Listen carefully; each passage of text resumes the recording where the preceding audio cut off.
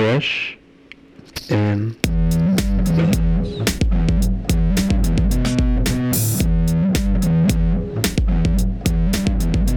All right, welcome back to another episode of Fresh and Buds. I'm your host, Tommy Fresh, and you are, as always, all of my buds. And today I am very happy to be joined by an excellent bud all the way from New Zealand. It is Mr. Alex Norvill, the content creator manager over at LSS. How you doing, buddy?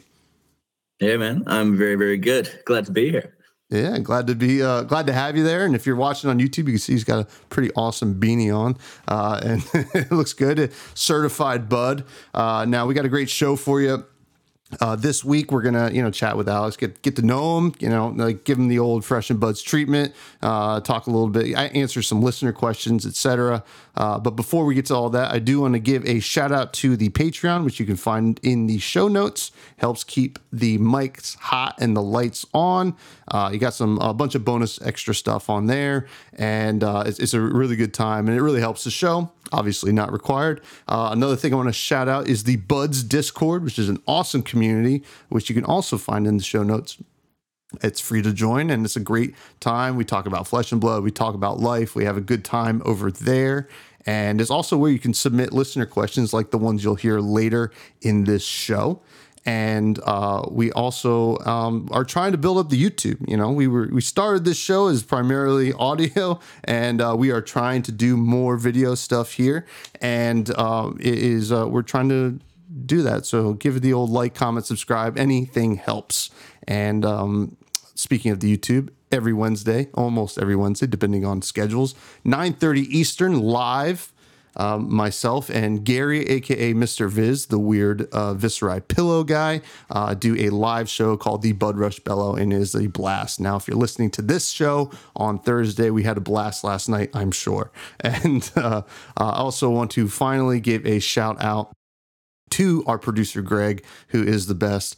Hi, Greg. What's up, Tommy? And welcome, Alex. Glad that you're able to join for the podcast this week. Tommy, I just wanted to touch base with you, man. I heard that you weren't feeling particularly well this past weekend over Mother's Day. You were kind of just laid up in bed. How are you feeling today? Very hard. And also stay tuned for the end of the show. We're going to have a special message from Charmer, aka Derek Oswalt. Very, very happy to have him, join the show. Now, speaking of joining the show, let's get to Alex. How are you doing, my friend? You're back from Baltimore. We talked about it before the show started. You're all readjusted. Yeah, how was your trip? It was good. Yeah, it was a bit of a last minute going to Baltimore. I think it was like 2 weeks out. I got a message from our premier OP manager. He's like, "Hey, do you want to go to Baltimore and do some coverage?" And I was like, "Well, I mean, sure, why not? I'd love to." So yeah, got that all sorted. Jumped on a plane and went over for the week, and it was good. Yeah, we were talking about adjustment before, and like New Zealand and the East Coast is probably like one of the worst in terms of like time zone differences, because like if you're like Europe and New Zealand are on complete opposite sides of the world, so it's just so far apart that like when you do, if you do travel to either side, it's the time zone is so drastically different, you adjust pretty quickly. But Eastern time is just like, I'd be going to bed like 3-4 in the morning in Baltimore, which was, so I think it's something like, I remember this because I used to be an account manager talking to North American stores, and it was like 9 p.m. New Zealand time was always like 4 or 5 p.m. Eastern time. So I would have to math that out as to when, as to when it is. I'm going to bed, but basically I'm going to bed at like 3-4 in the morning, getting up at 8, before the show starts. And it was actually fine. I feel like when you're at those events, the adrenaline's going. You can always see the light at the end of the tunnel that Sunday night when it's all done and dusted. So it's really like, it's a big show. There's a lot of things going on. We did a lot of coverage this time around as well. But yeah, it was good. I had a great time, and I got to catch up with everyone. And I didn't think I'd be back so quickly because, I was over in the States for Worlds. Got to catch up with a lot of people. Also, went to those Battle Hardens and I think that was when I first met you in person. I was in Columbus then. And yeah, I was just like blown away by the community. It was my first time actually properly getting introduced. And yeah, the fact that I got to come back and see everyone again was yeah, really, really, really cool. I had a great time. Yeah, well, I gotta say, I didn't know that it was a last minute thing for you to come over, right? 2 weeks, and the fact that that was a last minute thing, and you were like, I gotta say, you were working your ass off at the at the convention, right? I mean, every time you saw Alex, he was running around with the camera, and it was. I was like, well, he's working really hard. I would have thought that you were just supposed to be there the whole time, and you did a great job. I mean, I can't tell you how many times, people have mentioned just the auxiliary coverage that we got, right? Like the blog and the different, like the things that, like what do they call it? The cosplay competition and just the coverage of all that stuff seemed to have been a real hit, along with the Dusk Till Dawn, teasers and stuff like that. So I got to give you kudos, because you made it seem like, that was like the whole plan the whole time. You just being there and working your ass off. So I got to say it was awesome. Now, yes, we did meet in Columbus and it was a great time, but at that time you were not yet the content creator manager. So I want to get a little bit of a history of Alex here. So, you've quickly become like a favorite, especially among the content creator community.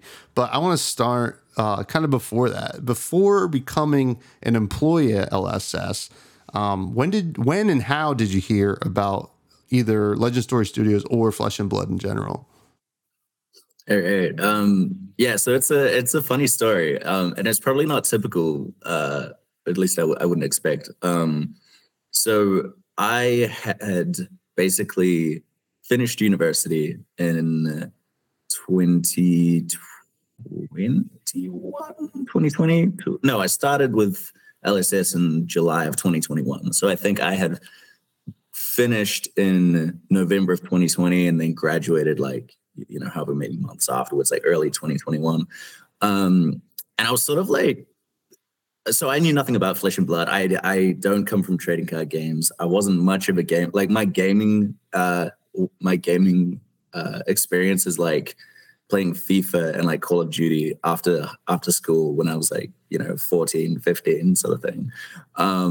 So I didn't come from it at all. I'd never even heard of it, which was really surprising, because when I think about what Flesh and Blood and Legend Story Studios is now, I can't believe that I didn't know what it was, given it's a New Zealand company. And New Zealand's pretty small, so we sort of punch above our weight for we've got like Weta Workshop, like Lord of the Rings, a lot of cool even some like rocket like companies that make rockets and stuff like that. We do pretty well, but I still would have expected to have heard about Flesh and Blood, even just from like a business perspective. Like it's a company like growing this game internationally, but I hadn't heard of it, and I had graduated university, and it was sort of during lockdown. So I was I was getting all introspective and thinking about my future, and doing like the classic sort of young dude thing, like trying to find his like the direction that he wants to go in, which is like not the thing you want to be doing after 4 years of university.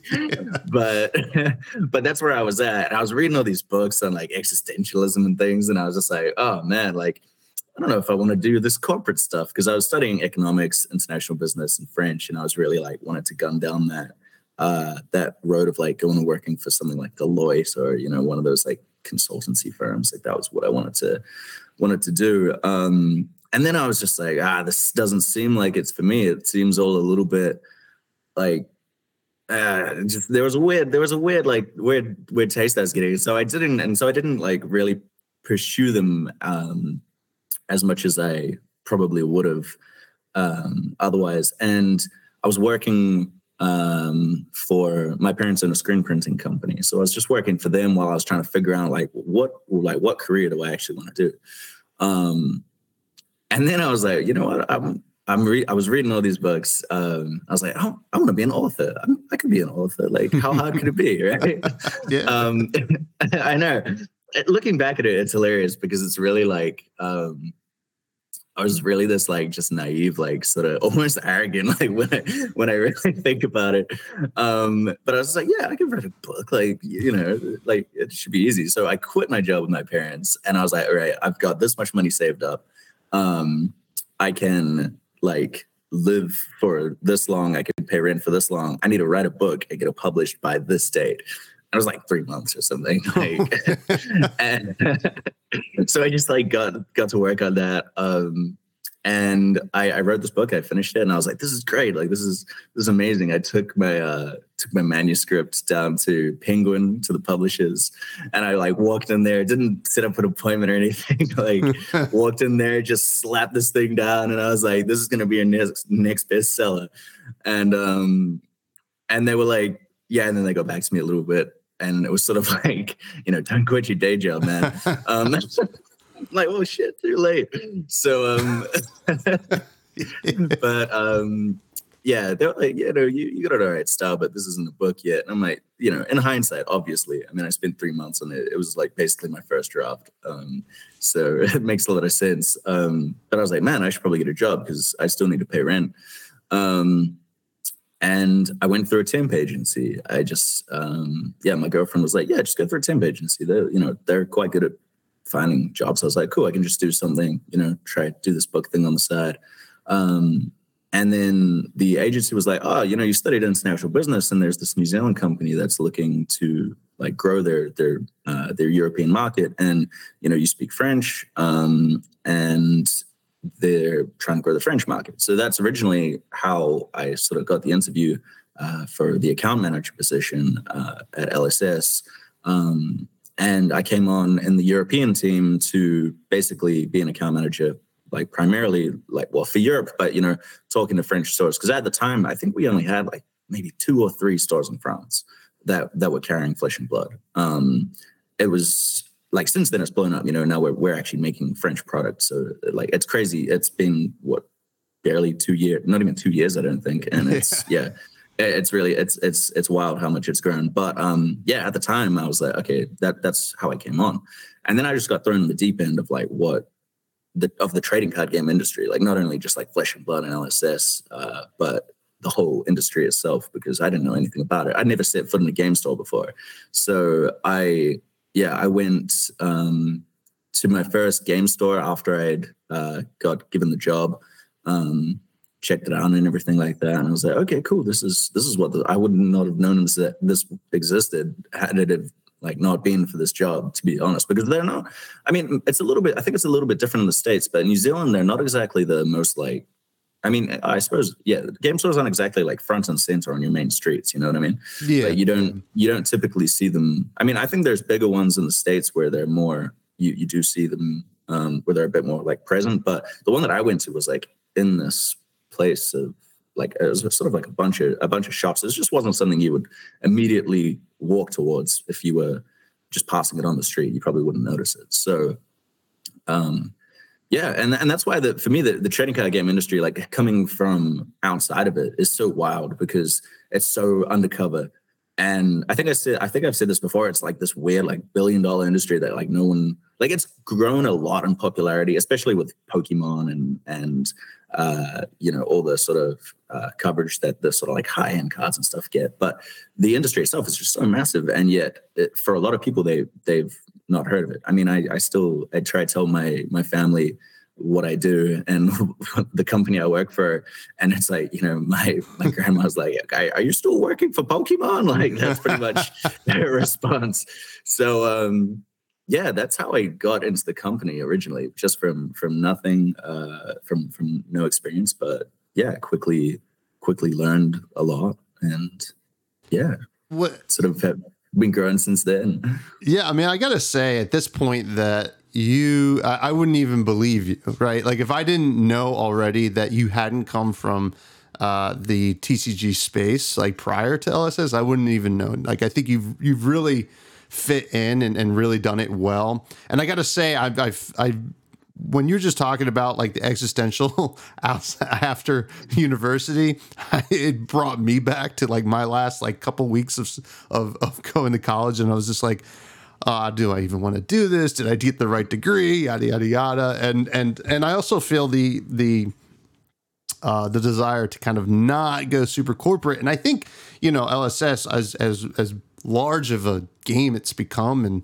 and all that, it's still, at least from our outside perspective, like, us, the fans, it still feels very indie and small in a way, even in the way that James White kind of, interacts with the game itself, which is very cool. Now, so you said that you were never a TCG gamer and that you had just played like FIFA, Call of Duty. Now, like that was just casually after school, nothing crazy, not any leaderboards or anything like that. No. It was one of those things where it was like, with your friends, you'd sort of like everyone would go home after school and then you'd meet up online and like play, whatever it was. But that was pretty much it. Like probably the two most like basic games in terms of like gaming that there is, So yeah, that was pretty much the extent. I mean, I played other things like Assassin's Creed and I used to love Assassin's Creed. I thought that was so cool, like the history behind it and everything. But yeah, that was primarily what it was. Nothing too crazy. I played football, or I guess soccer. And throughout high school, like from intermediate, which I think that's like middle school, from like middle school till high school, I was very I was quite like sport focused. So I was always trying to, I think at one stage I was playing football like 5 times a week. Oh, wow. Or like, between practice and games, and things like that. So it was just like, that was my main thing that I did after school, I think. But then, yeah, the Call of Duty days were pretty fun as well. We've got like fond memories of just getting home and kicking back and getting some chocolate milk and doing some trick shots and things. Yeah, insulting your friends, and then you gotta see them next day at school. Now soccer, obviously is the largest sport in the world. How does it rank in New Zealand? Because, a lot of what people think of New Zealand when they think of sport, I think a lot of people think of rugby, right? Then, I think of cricket a lot because the All Blacks and the Black Caps, you hear about them all the time. Does soccer, is that third, or is that still the most popular in New Zealand as well? So I think, I don't know I don't know how accurate this is, but I think from my understanding, like soccer is still the most played sport, but it's just not the most like represented internationally, because obviously like New Zealand compared to the rest of the world and how much the rest of the world plays soccer is never going to be like properly competitive. Like I think we've played in one World Cup recently. But so rugby is definitely like the number one sport in terms of like, what we're good at. And it's a very cultural thing. Like everyone, I played rugby in school.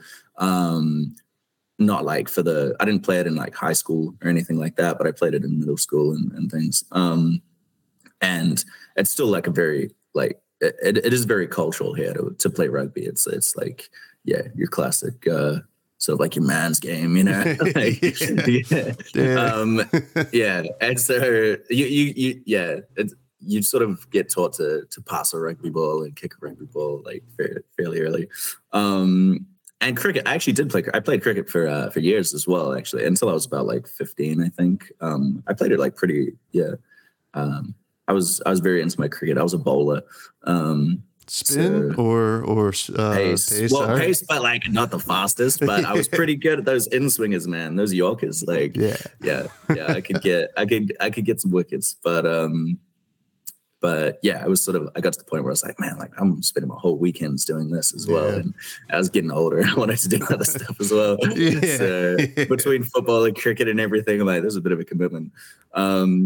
But yeah, so I'd say like in terms of what we're good at, it's for sure rugby and cricket are sort of the most well-known, just because that's what we do better on the international stage. But I still think football is actually the most played game in New Zealand. Yeah.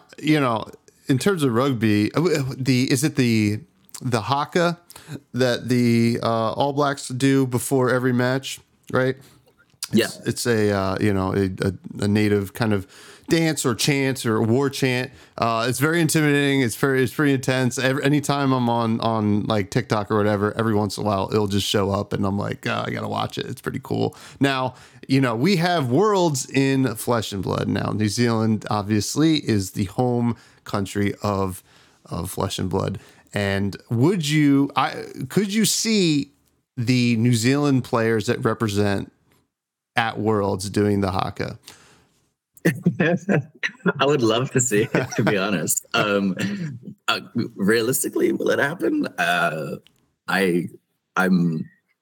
doubt it, but I mean, I think there were 3 New Zealand players in the Pro Tour, so it might be a small haka, but right. like I think that's still like, yeah, I think that's I think it'd be cool. The haka is like, well, it's like there's a lot of them, right? So there's the All Blacks have their haka, but like every school, well, not every, a lot of schools have their own hakas for their own sports teams. It's pretty common to learn that, or like waiatas, which is just like Māori songs. So like Māori is like the New Zealand native language, which is what the haka is in. And so yeah, it's pretty common. Like a lot of school, like, man, like, especially at parties and things like that, when you'll have like a school, like if there's a bunch of boys that came from the same school and someone like starts a haka, it's just like, so, it really just goes off.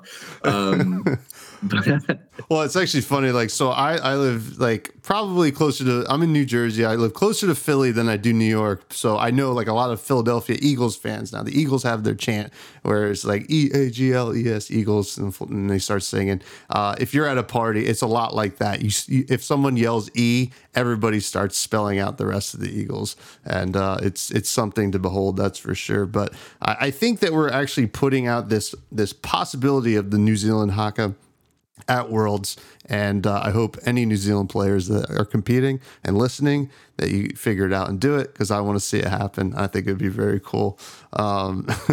So that would be, yeah. You were account manager, which is very cool. It's kind of what I do in my personal job, which is very like, my real job, I guess. This is not a real job. Sorry to break it to everyone. One day though. And that's a very unique job, especially at the international stage. But you've since transferred into the content creator manager role, taking over for Chris Bewley. How have you enjoyed this new role, and what has been the toughest adjustment so far? So I have really enjoyed it. I think as an account manager with Flesh and Blood and everything like that, I wasn't super online in terms of like, especially like Twitter. Like I made a Twitter when I sort of knew that I was moving into this role, specifically for this, because I knew that there was a big like fab Twitter presence and everything like that. And in terms of my like involvement in the community, it wasn't like I was super there. I wasn't super involved. I was very much on the like retailer side of things. So. And I hadn't really I'd gone to armories and played and everything like that, but I primarily played a lot in the office. We play like blitz leagues and things like that at lunch. So I wasn't like super involved in the community. I knew who Matt Rogers was. I knew, like Tarek, like all these, all, like the people, like the sort of like more well-known like Flesh and Blood names. But I wasn't super, I just hadn't met everyone yet. And I didn't know, I hadn't gone on Twitter. I hadn't seen who sort of regularly talk and all this sort of stuff like that. So I really got sort of thrown in the deep end of that, which has been cool. It's frankly like fairly easy to figure out. Well, actually, in saying that, there's a lot of content creators, so sometimes it's just like it can be a little bit like tough keeping track of everyone. I think the hardest thing has been really like the content creator sphere has grown so much, and the amount of like, I guess, preview cards or promos or assets or whatever it is that we have like hasn't, because it sort of can't grow much further past what it is. So having to assign things is quite difficult, in all honesty. Like, I mean, Outsiders preview season, that was the first preview season I myself sort of like managed, or with the help of some others, but it was just like going through all that and figuring out, okay, who are we, I was sort of working off past things, but it's like I would really like to be more efficient at that, and be able to sort of assign preview cards and everything. The dream is to be able to do it. Like, everyone sort of has their own hero that they root for, their own class, or something that they're related to, or whatever. And the dream would be like to just, if the perfect card goes to the perfect person for it, which is it's hard to do. So that's probably been the most difficult thing, I think, is doing that. And I always feel real bad if I can't get something to creators, just because I really do want to, but it's one of those just scarcity things where there's only so many, there's only so many things I could do. So it's that's probably been the most difficult. The easiest part for me has been, or part of the things that I've really enjoyed has been the production of all the new assets and things that I've been making. So yeah, all these promos, I started with the HP1 Blitz decks, making promos for that. Trying to branch out and do some advertising. So I'm actually doing quite a lot of marketing things. I'm actually as of very recently, moving to I'm gonna be the marketing manager now. So which is cool. I'm still gonna be doing content creator, relationships and everything like that, and working with content creators. But yeah, our team is definitely gonna be expanding, and I'll be getting some more help with that. Because yeah, things are growing, and we just want to keep leveling up. So yeah, we need a bit of help with that. So yeah, I think it's been really enjoyable working with content creators because everyone is super passionate and helpful, and I've found that it's made my job easy because sometimes I'll just be looking for something, or I'll want to do something. Or I might not even know that I want to do it, but some content creators been talking to me about it. They're like, hey, this would be really cool. This is a cool idea. I'm like, that actually is a really good idea. I think I'll do that. And yeah, it's been cool. I mean, so for example, I guess that Outsiders trailer, right? The person who did the voiceover for that was Del Peronine. Yeah.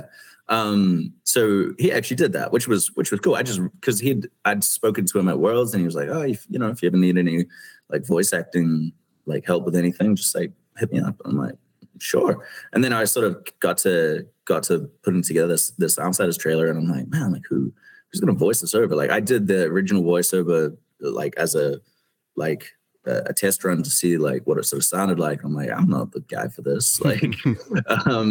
And I'm like, oh, I could just hit up Del, and he did it, and he did an amazing job, and he provided me 10 different versions. I'm like, hey man, I need an assassin boss, someone some real rugged, and he gave me all these versions. I'm like, yeah, this guy, but maybe a little bit more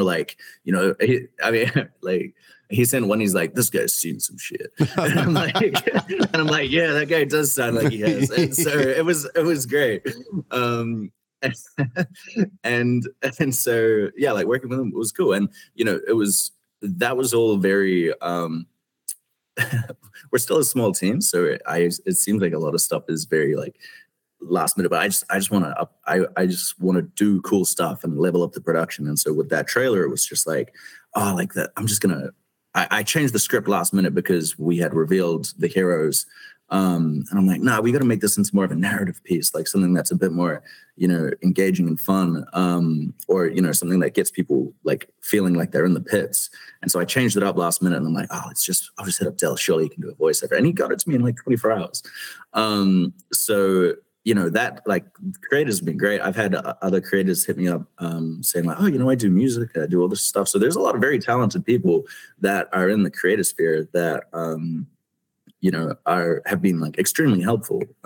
And so I definitely, there's a lot of value to that. I mean, look, with Outsiders, everyone that had done previews. I mean, working with like Demon Armada, Reds and Rogue for some of those hero reveals is always really great, really seamless.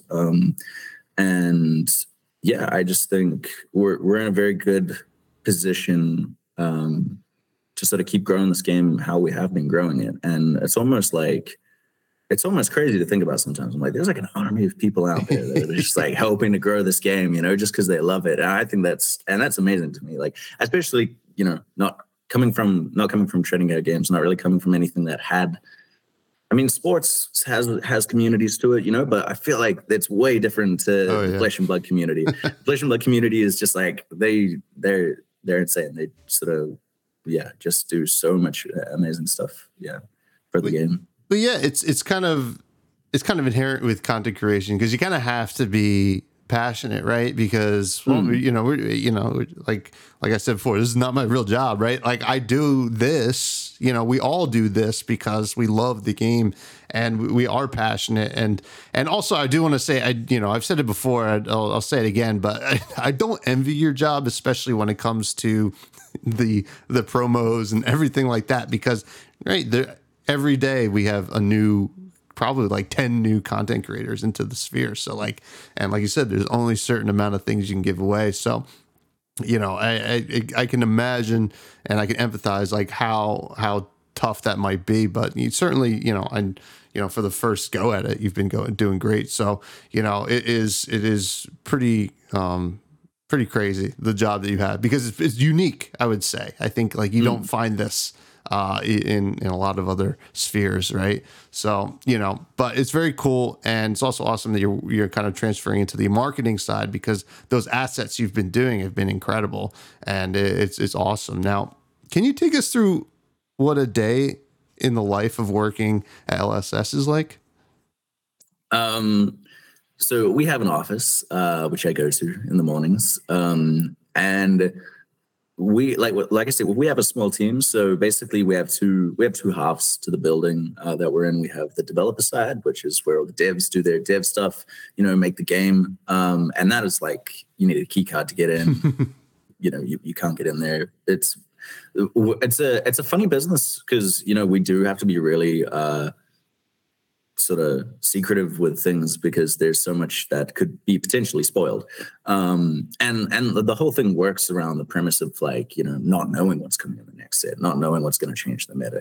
It's like there's such a crazy integrated thing with whether it's the secondary market, whether it's the actual meta game itself, where all these different things are so like interconnected that, someone going, oh, there's this card coming out in the next set can just completely shake things up. So it's like one of those things where we do need to be sort of secretive, and, we're hoping to move to a space where we can actually invite more people into the building and, see what Flesh and Blood is about without the fear of like, oh, I shouldn't have seen that. Someone's got the wrong thing on their screen, and, when someone walks past and all that. So, but we have a nice team. Everyone's really friendly. That was actually what sort of drew me in the first place with my interview. I just got a good vibe from the people interviewing me. One of them was Alan Hale. He's like the OG. He's been there pretty much since the beginning, like running North America on the OP side, and he's super experienced, like being like with game stores. He used to work at a game store and everything. Like he's just got loads of experience, and he's a great guy. And I actually worked with him for quite a while because I moved to the North American team for account management. So it's a very good vibe. We play blitz games at lunchtime, host different leagues, or maybe we'll play sealed or whatever it is. My typical day is sort of get in there. My mornings I try to dedicate to the more like planning intensive type of work. So, like the biggest thing that I've had to adjust for and learn very quickly is the importance of timelines, especially with this sort of job where, with this company where, we're working around set releases.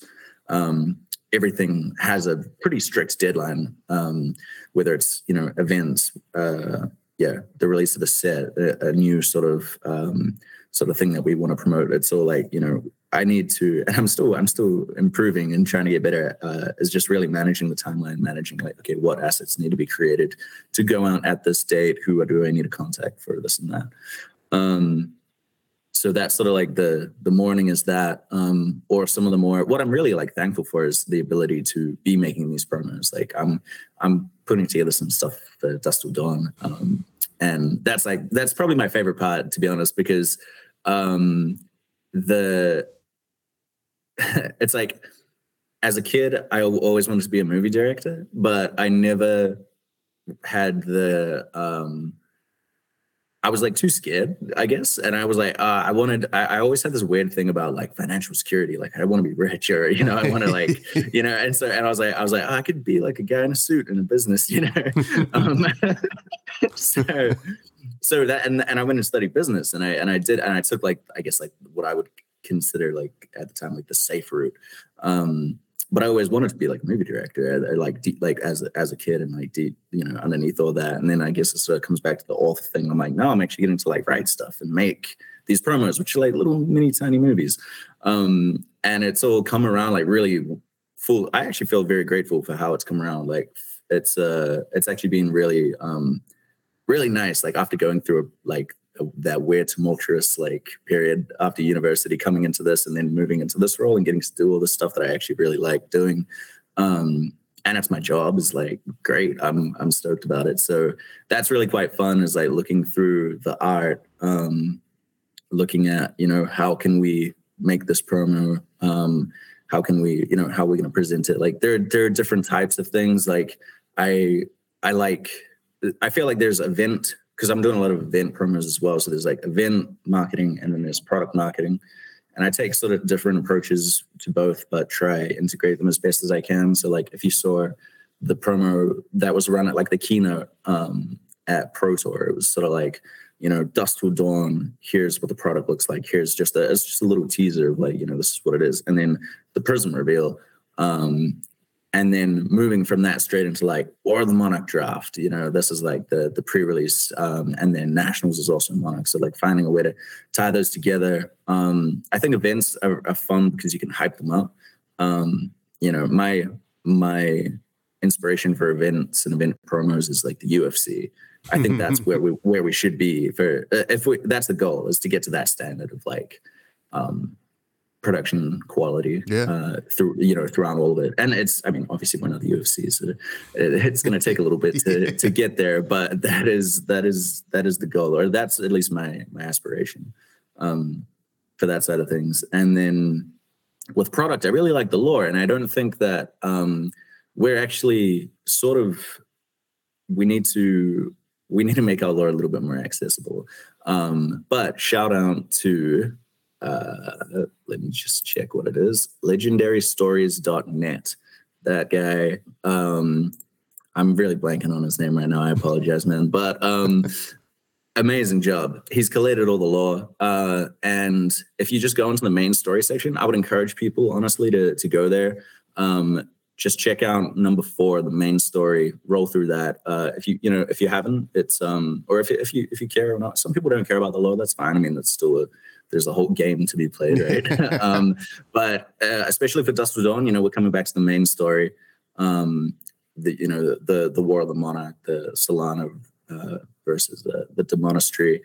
And it's actually I think it's really exciting. I think, there's some cool things coming on the horizon, and it's quite good to just get refreshed with where we're at. We've actually, and this is what I didn't really realize as an account manager when I wasn't looking into it as much. But all these sets are exploring different realms and actually sort of following this story arc. There's sort of a meta story happening.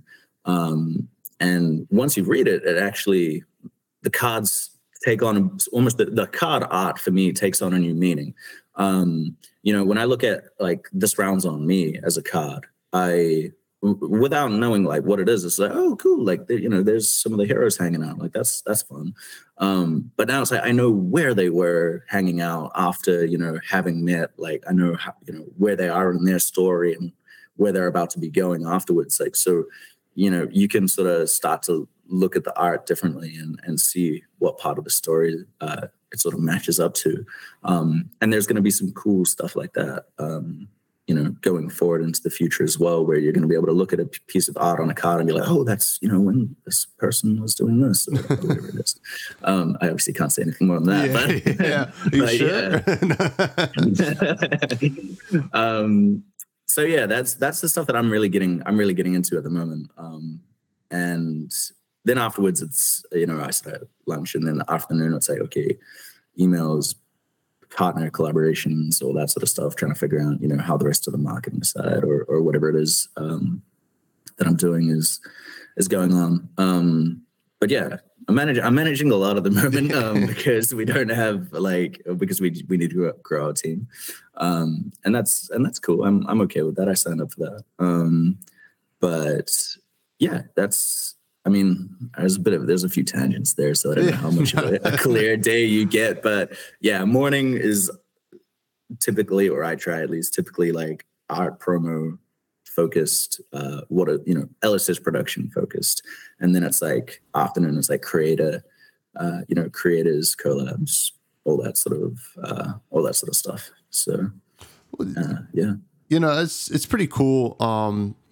Just because I'm just thinking back to you wrote a book, right, in 3 months, right? And obviously it didn't sell at the publisher, but it's nice to know that you have this kind of creative itch and that you get to scratch that itch with this position, right? Which is very cool. So, like you said, you always wanted to be a filmmaker when you're a kid, and this is like your chance to take a stab at it. And it really shows, and I think it's something, even, I had Bryn from Banished Zone on the show, and that was like one thing we talked about. It's like, what is something that Flesh and Blood needs to do to kind of up the game here? And I think she says, like, we need like really cool videos and stuff like that, promotional stuff. And I think it was shortly after, you kind of came into the role and we started seeing that, and it was very cool kind of see how that really did up the game.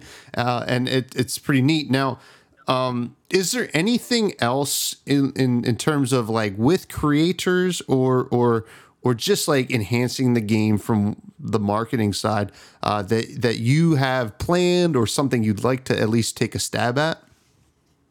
I guess so. It's all sort of like I'm sort of trying to level up everything simultaneously, and the biggest thing that I want to do with creators is, I want to get better at my job and how I work with creators. Like I was saying, I want to get more efficient at how we allocate costs for preview season. I want to get more efficient at just doing collaborations with different creators for different for whatever marketing purposes it might be.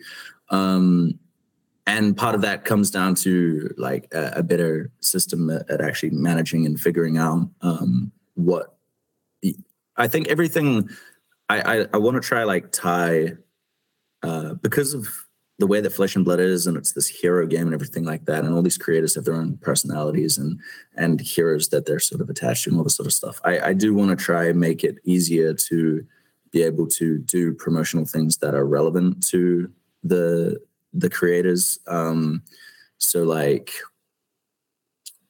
yeah, it's, if there's ever anything to do with like, Prism, I guess, there's like so many, like there's like Fino, right, for example, is like someone who's just like loves Prism. Being able to do that, but for all the creators, is sort of the goal. I would like to, keep growing things like the content creator kits. Maybe like, I think we're going through this like growing section of everything is growing, but so we sort of need to catch up as well as a team and up those efforts. I would also like to, I have some ideas, but I don't know if I'm allowed to say them. So I can't, just in case they do happen and then it like breaks and then it sort of ruins the surprise. So there's a few things with previous season, because I think previous season's just a super fun, super cool opportunity. And I have a lot of like ideas for it. but I don't know. Yeah, it's always a weird situation, man, because I can't like, I want to say something, but then if it goes, then if it does go ahead, it's sort of, we like bringing out like surprises and things for the community as well. I'll tell you what, you just dangled the carrot just enough that people speculate, and that's perfect. We like speculation. I can always count on people speculating, man. That's yeah. That's what we love to do. I mean, that's like 50% of content creation is speculating. So it's part of the fun there. Yeah. Right? I like it. No, there's a lot of cool stuff. The content creator kits, that's something I want to try and improve as well. Maybe have different versions of them. I have some cool ideas about like merch and stuff as well for different people. Because there are different types of content creators. There's like there's podcasters. There's your competitive. You're really competitive deck tech sort of creators. There's the more casual people. The UPF scene is growing now. There's all these different sort of creators that inhabit different spheres, and I want to give them promos or merch that like matches what they do. You know what I mean? Like one thing that I thought would be really cool is like having like for all the box breakers is having like an LSS like knife, like one of those like a letter opener or something like that, where it's like That'd they can use that when they, because that's always the thing is like opening the seal. Hey, some really specific things for specific creators is awesome. And I mean, I think I can speak for everyone that I think we're all kind of excited in general to see what else, kind of comes towards the content creators and how the LSS continues to work with them. So I think it's pretty cool. Now, you did mention, we touched on some Dusk Till Dawn stuff. Is there anything you can hint about Dusk Till Dawn? And is there anything the buds in like specifically should be getting hyped about?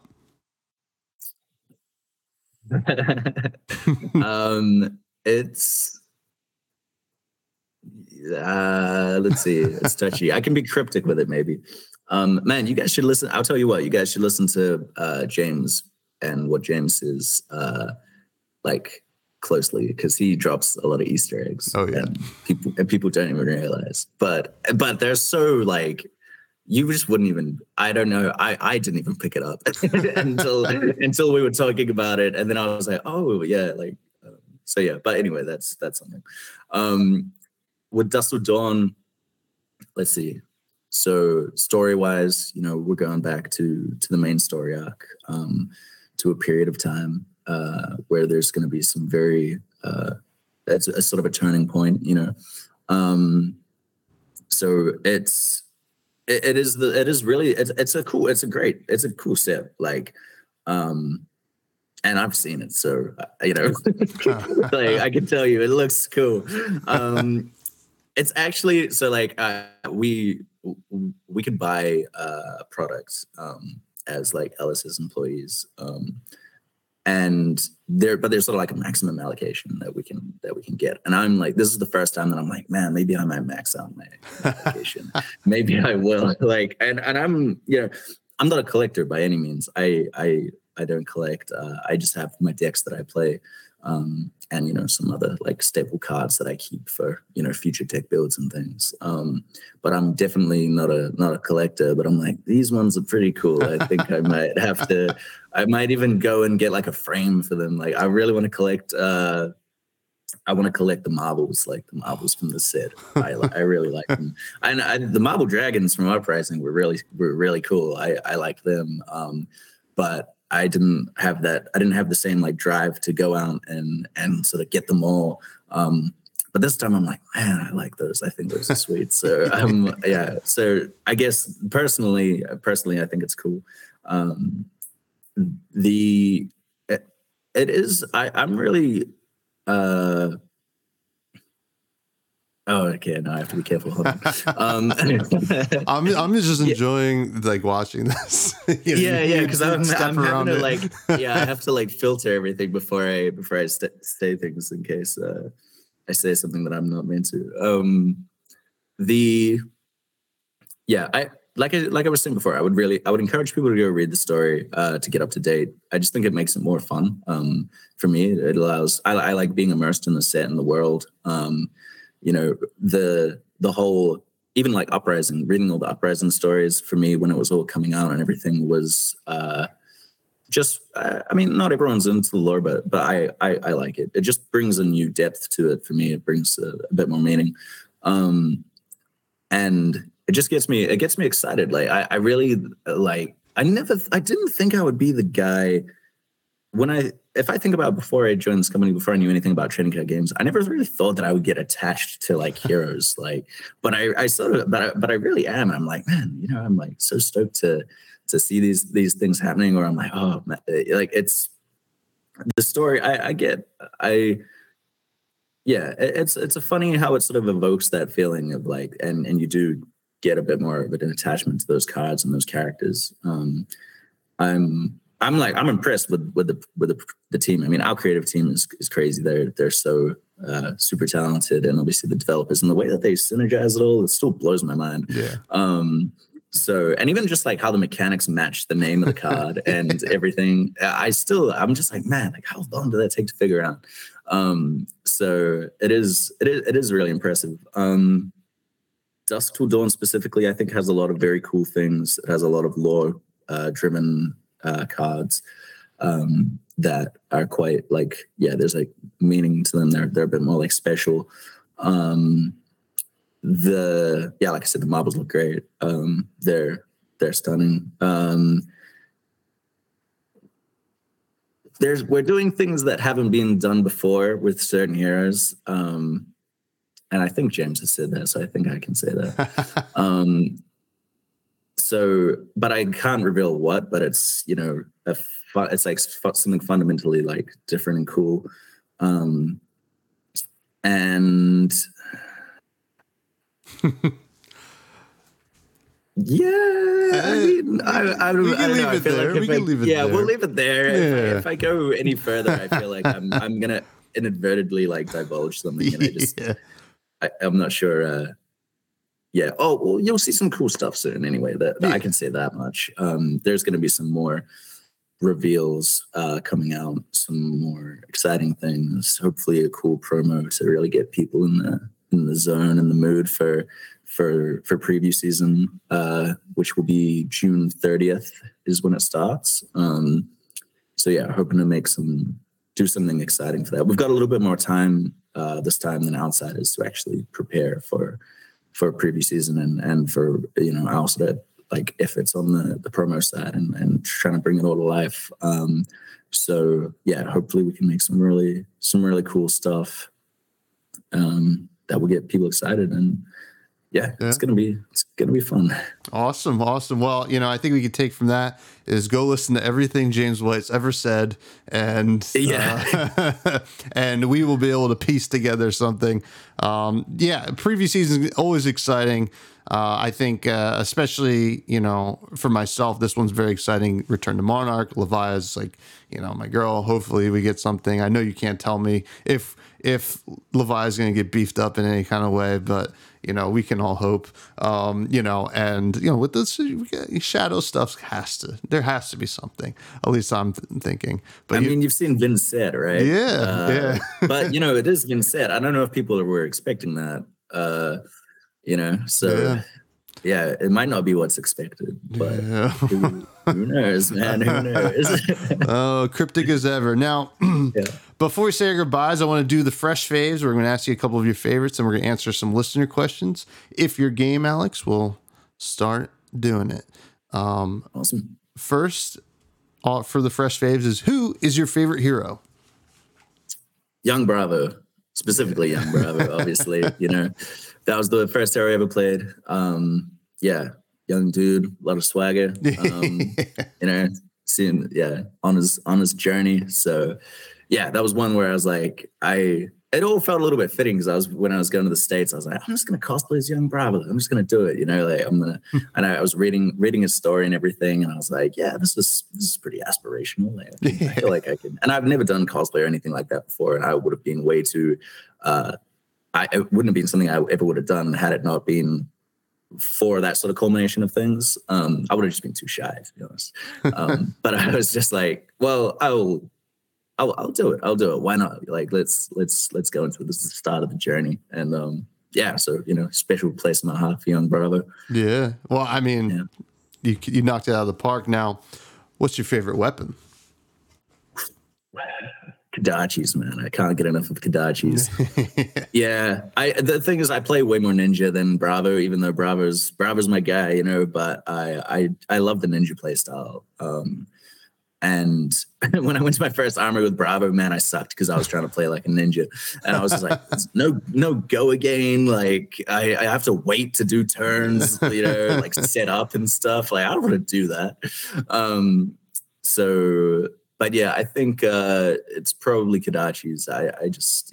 I mean, what's worse than being Kodachi locked, I'll tell you what's worse than getting Kodachi locked is losing to you in the alpha draft in Columbus when you raised a reflex the Kodachi. I was like, oh my God. Yeah, with a yellow one. Yeah, I was like, it's pretty good, I guess. But what's your favorite equipment? Favorite equipment? It's between, it's the ones that I use, I guess. So it's between tectonic plating and mask of momentum. I mean, mask of momentum is so good. It's just such a threat while it's still there. Once it's broken, it stuff sucks. Like if there was mask of momentum that was battle worn, that would just be OP. Yeah, so good. That thing just is so threatening. But yeah. But between those two. Good answer. And finally, what's your favorite run-of-the-mill card, your attack action, your non-attack action, your instant, anything you throw into your deck? Vipox. I don't know if it's a Vipox or Vipox, but I love that card. I just think it's cool how it makes people interact with it, right? And it always feels so bad blocking one. Like, and I've played. I was playing a bit of Benji actually recently, and Benji with Vipox is like great. Yeah. I've finished people's games just like it's there. I did it just the other day playing Benji, and I was like, I had like a full card hand. I was like, oh, how should I do this? Play this out. And then Newson, one of the guys here at LSS was like, man, just kill him with this one card. Like it'll be funny. I'm like, yeah, all right then, because it blown it. Like all the equipment was gone by this point. Just play a Vipox. There you go. Have an unblockable 5, basically. Yeah, that's pretty cool. Yeah, no, I like that card. That's a great answer. I don't think we've ever gotten Vipox answered on the show, so I'm glad to get a little Vipox representation. Now, time for some listener questions, and we'll say our goodbyes. The first question comes from Dead Summer Art, Kale. Great bud, great content creator. A lot of content creators actually chimed in here. He asked, what is your favorite part of Flesh and Blood? Deck building, cosplay, lore, competitive play, etc. I would say it's like it's the lore, but the way that the lore synergizes with the art and the cards. And saying that deck building is annoyingly fun because I have to, I'm so bad, man. If I'm working and I've got my deck sitting next to me because I'm building like a Katsu Classic Constructed deck and I'm still missing some cards, but I'm always like looking through it and stuff. I'm like, get back to work, man. Like, I have to go put it on a different shelf. Otherwise I'll just keep looking through it and trying to, and like laying the cards out. Like, okay, what should I do now? And that's actually what got me hooked was the deck building. Like that's what really got me into Flesh and Blood was actually building my first Bravo deck and the excitement of like going to get my first Majestics and getting those crippling crushes and then so I really enjoy that. And I think it's weird because it's until you start it, it seems like a pain in the ass. It seems real arduous, like, like all these cards on the list and I gotta do this. And it's almost like admin. But then, once you get into it, or, you sort of start getting excited about playing with your new deck and everything. It's like, man, this is fun. Like this is, and now I'm going through the same process again. I'm gonna have to go down to the game store and get a Winds of Eternity. So yeah. But no, I mean, for me, especially with what I'm doing with my job at the moment, it is for sure like the weaving of the story into the cards and how that's all sort of going. I really like that. I really appreciate it. Yeah. And I totally get it. The deck building while working. It's like, well, I'll just take a look, right? You might as well take a look. I have a down minute and then it turns into 20. Sure. Next question comes from Jim from Fab TCG Cards, who asked, do you think there are any voids in content creation? Anything you'd like to see, in other words? So I think like my thing that there's a lot of it's been great seeing a lot of new player friendly content coming out. I've really appreciated seeing all that. Things like the Blitz deck upgrade videos as well. Anything that is helping to like facilitate getting new people into Flesh and Blood and growing the community is always really, really great. I appreciate that. What I'm hoping to see more of, and I have seen, and I am seeing people do it, is I really want to try show the fun of Flesh and Blood and the community and the events that happen in a way that is appealing to people that might not know anything about Flesh and Blood and maybe don't know anything about trading card games, right? Like people that are just looking for something fun to do, a new hobby, maybe a community to join. I mean, that's part of what Flesh and Blood is like getting people together in the Flesh and Blood. Like it's not just the game. It's like, get out of your house, go to the game store, like, go meet some friends. Like that's part of it. So things that show that side of it off is really, I think that's sort of one of the next things that we're trying to grow, trying to put out there. And with social media, it's sort of there a lot of the most shareable and stuff and is that short form content, those reels, those TikToks, that all that sort of stuff. And I think that there's sort of a lot of untapped potential there. I'm seeing a lot of people doing shorts now, and there's that. And because the thing is, so I've got my YouTube that I sort of follow a lot of creators on, try to keep up to date with everything that's coming out. And I'm like now starting to see shorts. Sneap, I've been seeing Sneap's shorts, so that's cool. And Paul, the tall Timmy, obviously I see his stuff. But yeah, I really would like that stuff to grow a little bit more. I just think, it's a fun part of Flesh and Blood that maybe doesn't get as much light as it could, like little vlogs and stuff. If you're at the Pro Tour or something, you capture a cool moment on camera. Like the who was it? I think it was Hank. I think it was Goblin Reserve. Put a little short out at the UPF event when James was playing, and there was John with the Rudy deck, the full Rudy deck, and I think that video actually did pretty well. Oh, I'm sure. So yeah, stuff like that. I think there's big potential there, and it's just a matter of like, man, you're filming vertical, right? Just pull your phone out, just like capture some stuff, some laughs, like some things like that. I think that would be. I think that's sort of one of the next things we want to try grow. But otherwise, I mean, I think everything else like is really going great. It's going swimmingly. But I think that's maybe the next little bit to grow, and then we'll reevaluate, see.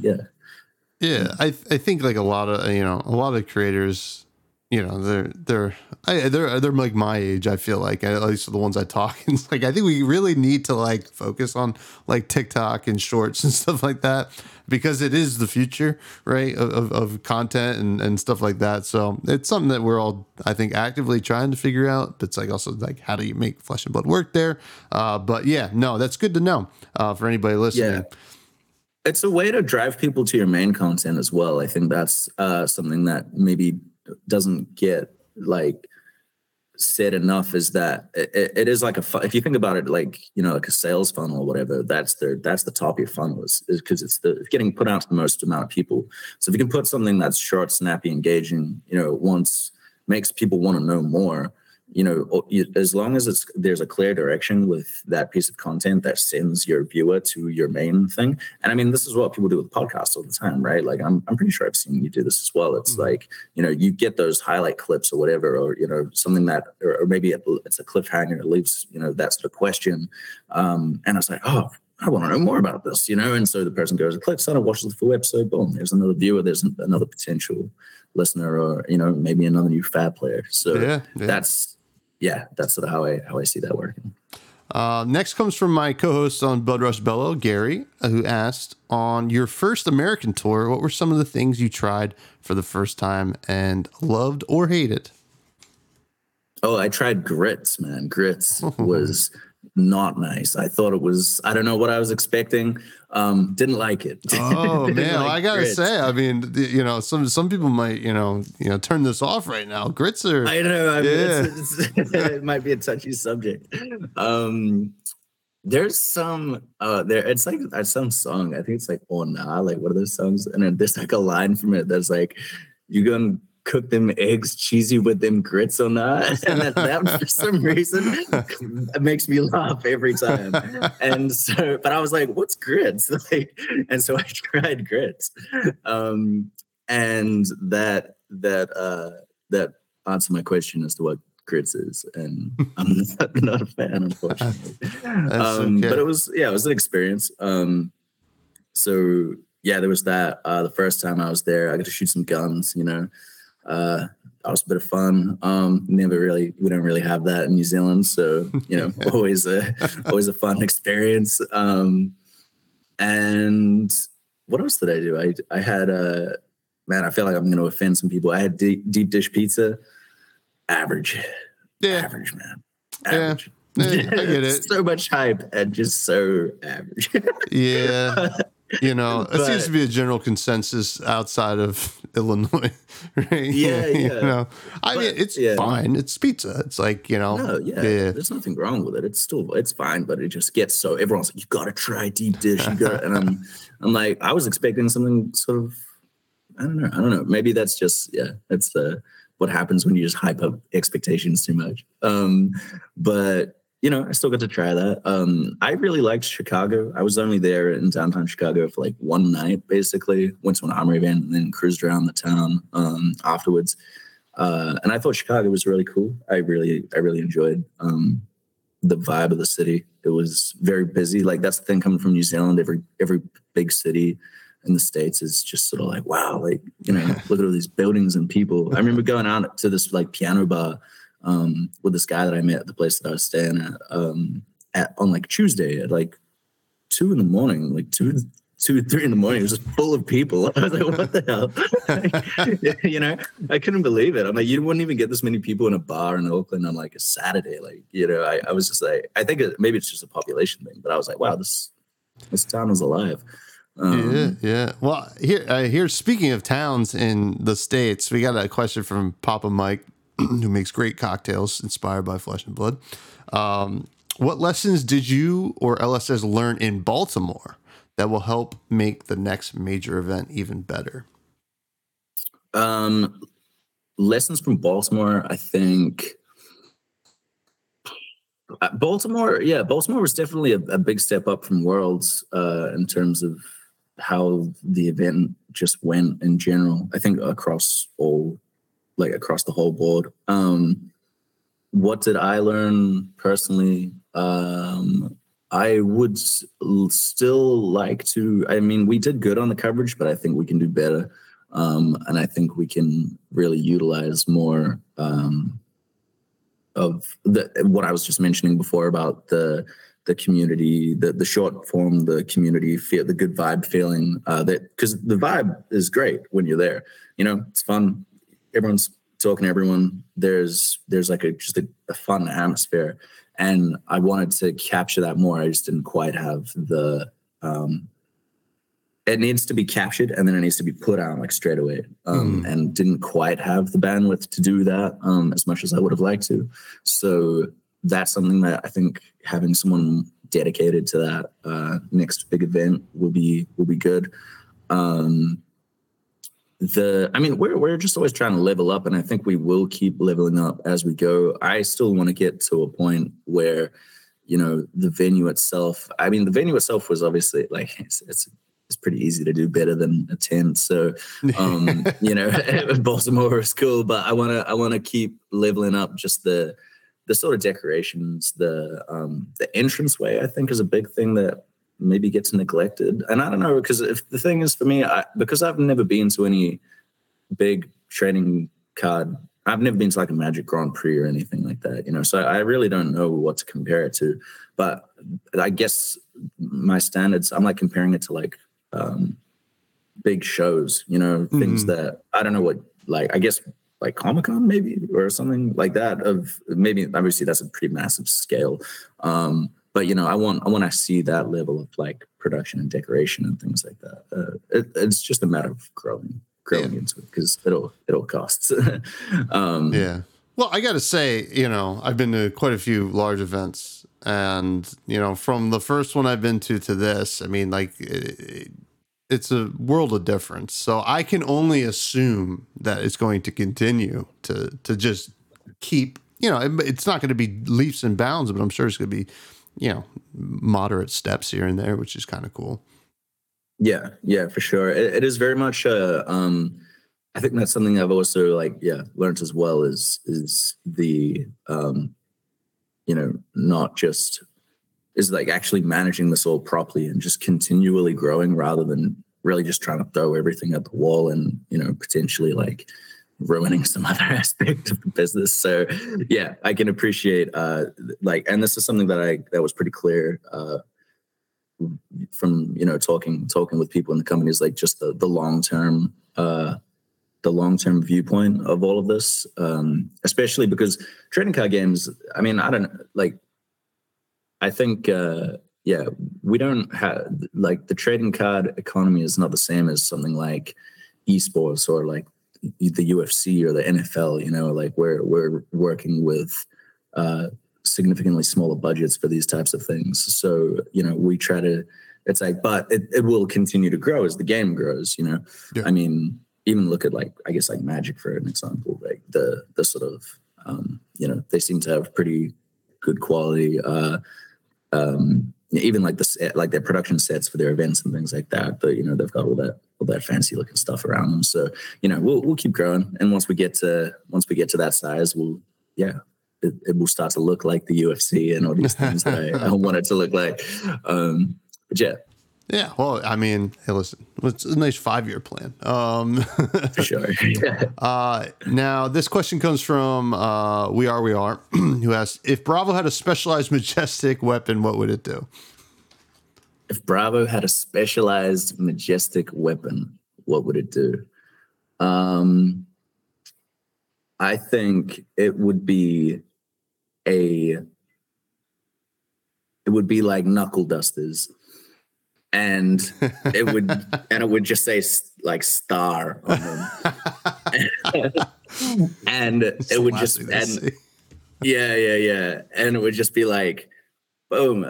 What would it do? Like mechanically? I'm not a game developer, so I think it would have to, satisfying some sort of condition that would give it dominate would make sense. Sort of like rock, how that works. But like something that would, satisfying some form of condition that would give it dominate, or maybe like, maybe something to do with like seismic surges or something. I don't know. Cool. But it would have to like, because it's all about, just like, I'm in my head, I'm thinking it just like turns them into like confetti, like hits them and like, just like, they're like, showers of sparks or whatever. They just get like, like sort of like when you look at like Crippling Crush and like Showtime and those cards, you get all those colors and stuff. Would just be like, boom, like you just got hit. So I think it would, but as to what that would do to the opponent and to the hero, and we really have to like properly shut them down. I guess it would almost maybe like a. I feel like it would, like, if it hits, it gets go again, and your next attack gets like dominate. Right? You gave him this That would like be gnarly. That would be huge smash. Like it only comes in for like 3 or something like that, so they have to commit something to blocking it. But if it hits, you're just like you're dazed, so like everything's gonna like smash you next, right? Yeah. We got a neat. Yeah, no, I think that's cool. Yeah, I think we could work with that. Oh, Pass that one along. I'll send that recording to the dev team and get them working. Yeah, they have my number. They can call me. I have a question. I actually like kind of these two questions kind of go together, right? So this is from Sprocket and Capolo. So Sprocket asks if you could visit any region of Wraith with any hero as your tour guide / bodyguard, where would you go and with who? And then Capolo asks if Wraith had a sport. These are both very Wraith kind of focused. If Wraith had a sport where each region would compete in, what sport would it be? And which region would be the favorite to take home the trophy? I have to imagine the Savage Lands is probably, they have a card that says if we're swing playing big. rugby, man, like, they're doing pretty well. I think, let's see. Okay. Region that I want to visit. I gotta say, it's Mysteria, probably. I just think it's so cool. Like it just looks, it's such a cool looking region. And it would have to be with a Mysterian. So it would probably be Katsu, I think. Yeah. He's got a coolness about him, like, nice so yeah, vibe. Yeah. But in saying that, Aria is pretty fun, and I wouldn't mind going to party at the Everfest. So yeah, I'm quite torn between that. It's like, what do I want to see? Like some insanely cool like mountains and mist and all that. Oh, but then Volthaven is so cool. There's too many like I've been looking at it all recently, especially some of the Aryan regions, and yeah, they're just so cool. Like like a floating city and all this lightning and mountains. But there's something, it's hard to say. I don't know. I feel like it'd be pretty cool to go, get in the Zen state with Katsu and go to climb the top of one of those Mysterian mountains. And yeah, I think that would be that. I think I'll choose that one. But yeah, I'd love to go to all of them. In terms of a sport, what sport would they play? It would have to be. It has to be something that involves like a level of like intellectual like complexity. You would need to. It can't just something almost like Quidditch with like Harry Potter. There's like multiple games going on type of thing. Because you'd want to get everyone involved. You'd almost need like something for the brutes and the guardians and the warriors to really just like bash it out. And then you need something for the wizards and the illusionists to be doing. Like maybe it's like a game of like rugby or like handball or something. And then then there's like a chessboard in the middle of the game. And for like Prism. For like Prism and Kano to like go at it, and they're like moving all these pieces around. Or maybe they're playing Flesh and Blood. Maybe that's what it is. Oh man. Who would win that? I think Solana's got a pretty strong team. They got a good mix. Yeah. They've got Bolton, they've got Prism, so that is sort of and Dorinthia, they got some warriors, got some brains and brawn, right? yeah, good mix of both. So yeah, I'd probably back Solana for sports. Yeah. Well, one question that came up, multiple people asked is just in general from content creators perspective is. What can we do more to be noticed by LSS? And I'm sure you get asked this all the time. I mean, I guess it's really you're almost there's like cool organic stuff that happens that gets noticed just because it organically like comes up, whether that be through Twitter or whatever it is. And we're all like pretty active. I mean, I know like James, he goes through Twitter and YouTube like it seems like he's pretty onto it. I'm actually considering how much he does. I'm like, how did you see this? Like, how did you know this was happening?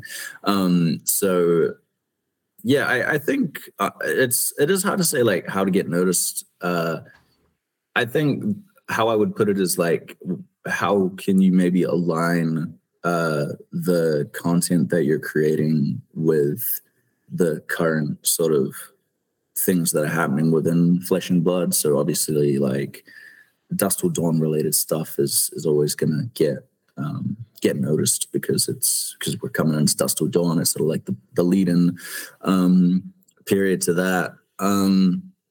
Well, community-driven stuff always makes its way through to us, whether that's through social media or like the organized play team, our account managers and stuff who get sent things from game stores where they've done some really cool type of event that they've put on. Like those things, I think hold more. Those things get recognized. Like those really community-driven efforts when you see people sort of go in the extra mile. Like there was it a ProQuest or a Battle Hardened? There was one event. There was an event in, oh man, I want to say Belgium at the start of the year. I think Belgium or the Netherlands, one of the two.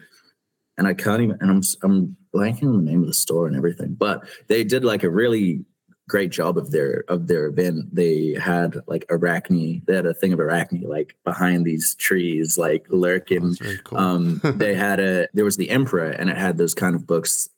I don't know what you call them, the ones that you see at funerals, like where people write their messages. Oh yeah, yeah. To the person, like, and a tribute to the Emperor, like all those little things like that. That all came back to us, and we were like, that. That's amazing. Just those little sort of extra touches.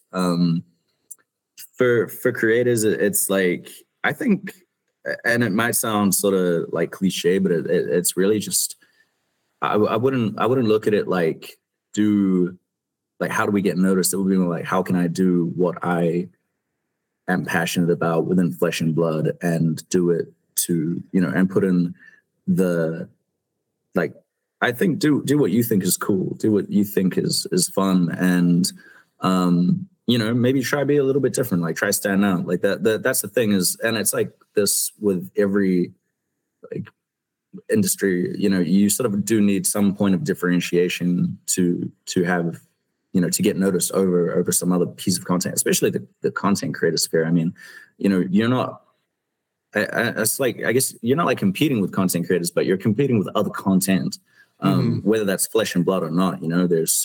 There's like so much content for everything. So, to try and get noticed it's more like, okay, what can I do to differentiate myself?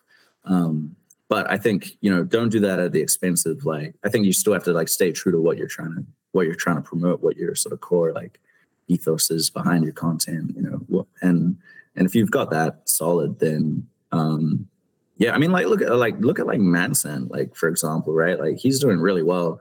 And this whole thing just started around just really just loving Leviathan, like, like of all the things, right? And I mean, even as like there's the Cult of Azalea, like that stuff is all really good. I've been seeing a lot of new things. Been seeing like Savage Lands news. Yeah.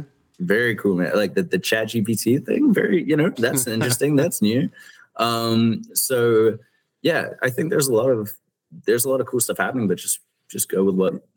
Yeah, I think just go with what you think is you think is going to be cool and what might be a little bit different. Stay true to yourself. I think that's like the best thing to do, right? And 100%. Yeah, I think it always shows.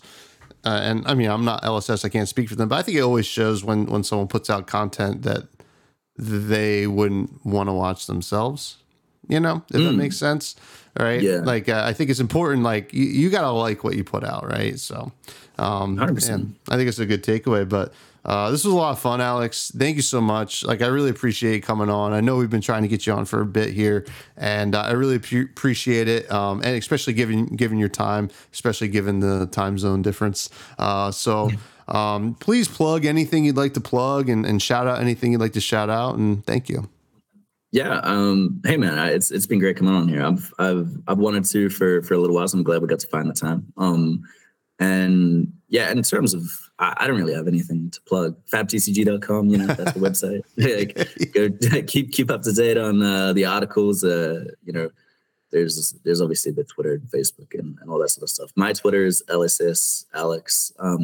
I'm bad at Twitter. Like I never had one before this, so I'm not super. I don't post like unless it's to do with flesh and blood. Generally, like something happening, like if there's a new reveal or some promo or events or whatever. Like I'll go and I'll engage when I can, but I'm not.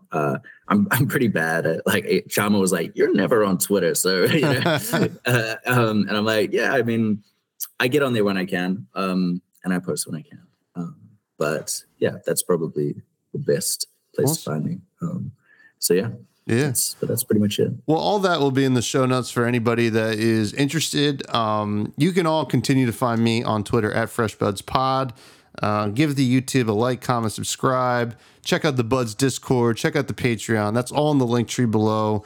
And if you're listening on like Spotify, Apple Podcasts, or whatever else you listen to it on, if you can leave a review or rate it, 5 stars or however many stars you think I deserve, you pop it on there. Helps get the podcast a little bit more noticeable and visible, especially when new players come in. I know that when I first started playing, the first thing I did was Flesh and Blood podcast on Spotify, and the ones that get those ratings are the ones that pop up. So I would love to get new players in here. And Alex, I always like to end the show talking about food. I don't know if you want to talk about something local to you that you enjoy, or something you've had on your travels that you really loved. Okay.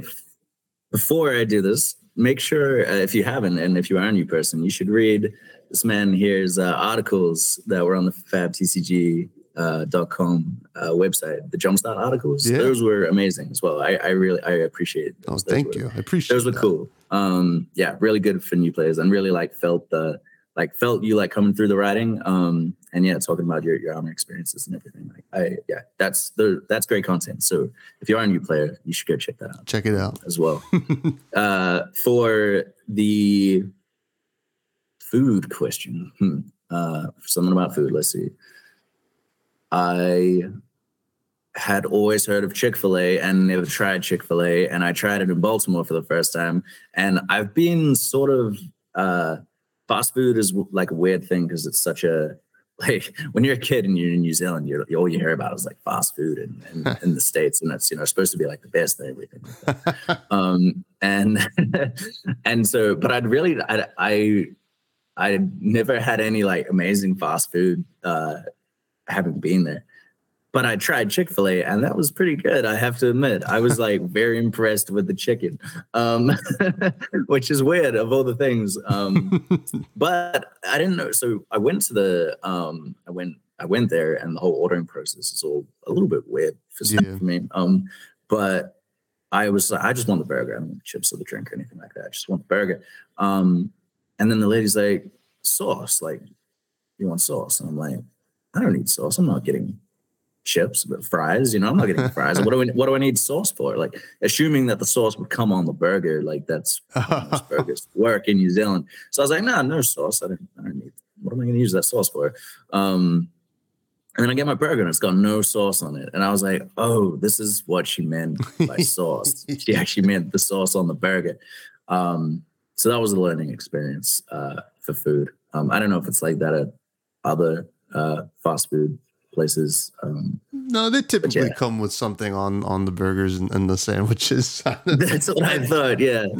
Chick-fil-A, they're doing their own thing. But hey, sounds good. I'm really hungry for dinner right now, just thinking about all that. It looks like we ran out of time for Charmer, but hopefully we get to him next week. But that's okay, Derek. We still love you. Everybody, please have a good week.